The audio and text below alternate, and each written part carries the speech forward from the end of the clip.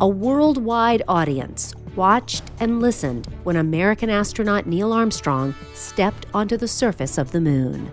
It's one small step for man, one giant leap for mankind. This is Innovation Now, bringing you stories behind the ideas that shape our future. On the 50th anniversary of the first moon landing, the United States Postal Service released 2 new stamps to celebrate the historic milestone. One stamp features Armstrong's iconic photograph of Buzz Aldrin in his spacesuit on the surface of the moon. The other stamp is a photograph of the moon, taken in 2010 by Gregory H. Rivera from his home in Madison, Alabama. The landing site of the lunar module Eagle in the Sea of Tranquility is marked on the stamp with a dot.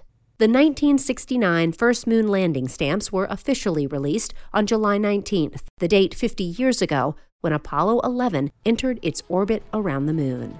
The dedication ceremony was held at Kennedy Space Center Visitor Complex in Florida. Customers may purchase the commemorative forever stamps online or at local post office locations nationwide. For Innovation Now, I'm Jennifer Pulley. Innovation Now is produced by the National Institute of Aerospace through collaboration with NASA and is distributed by WHRV.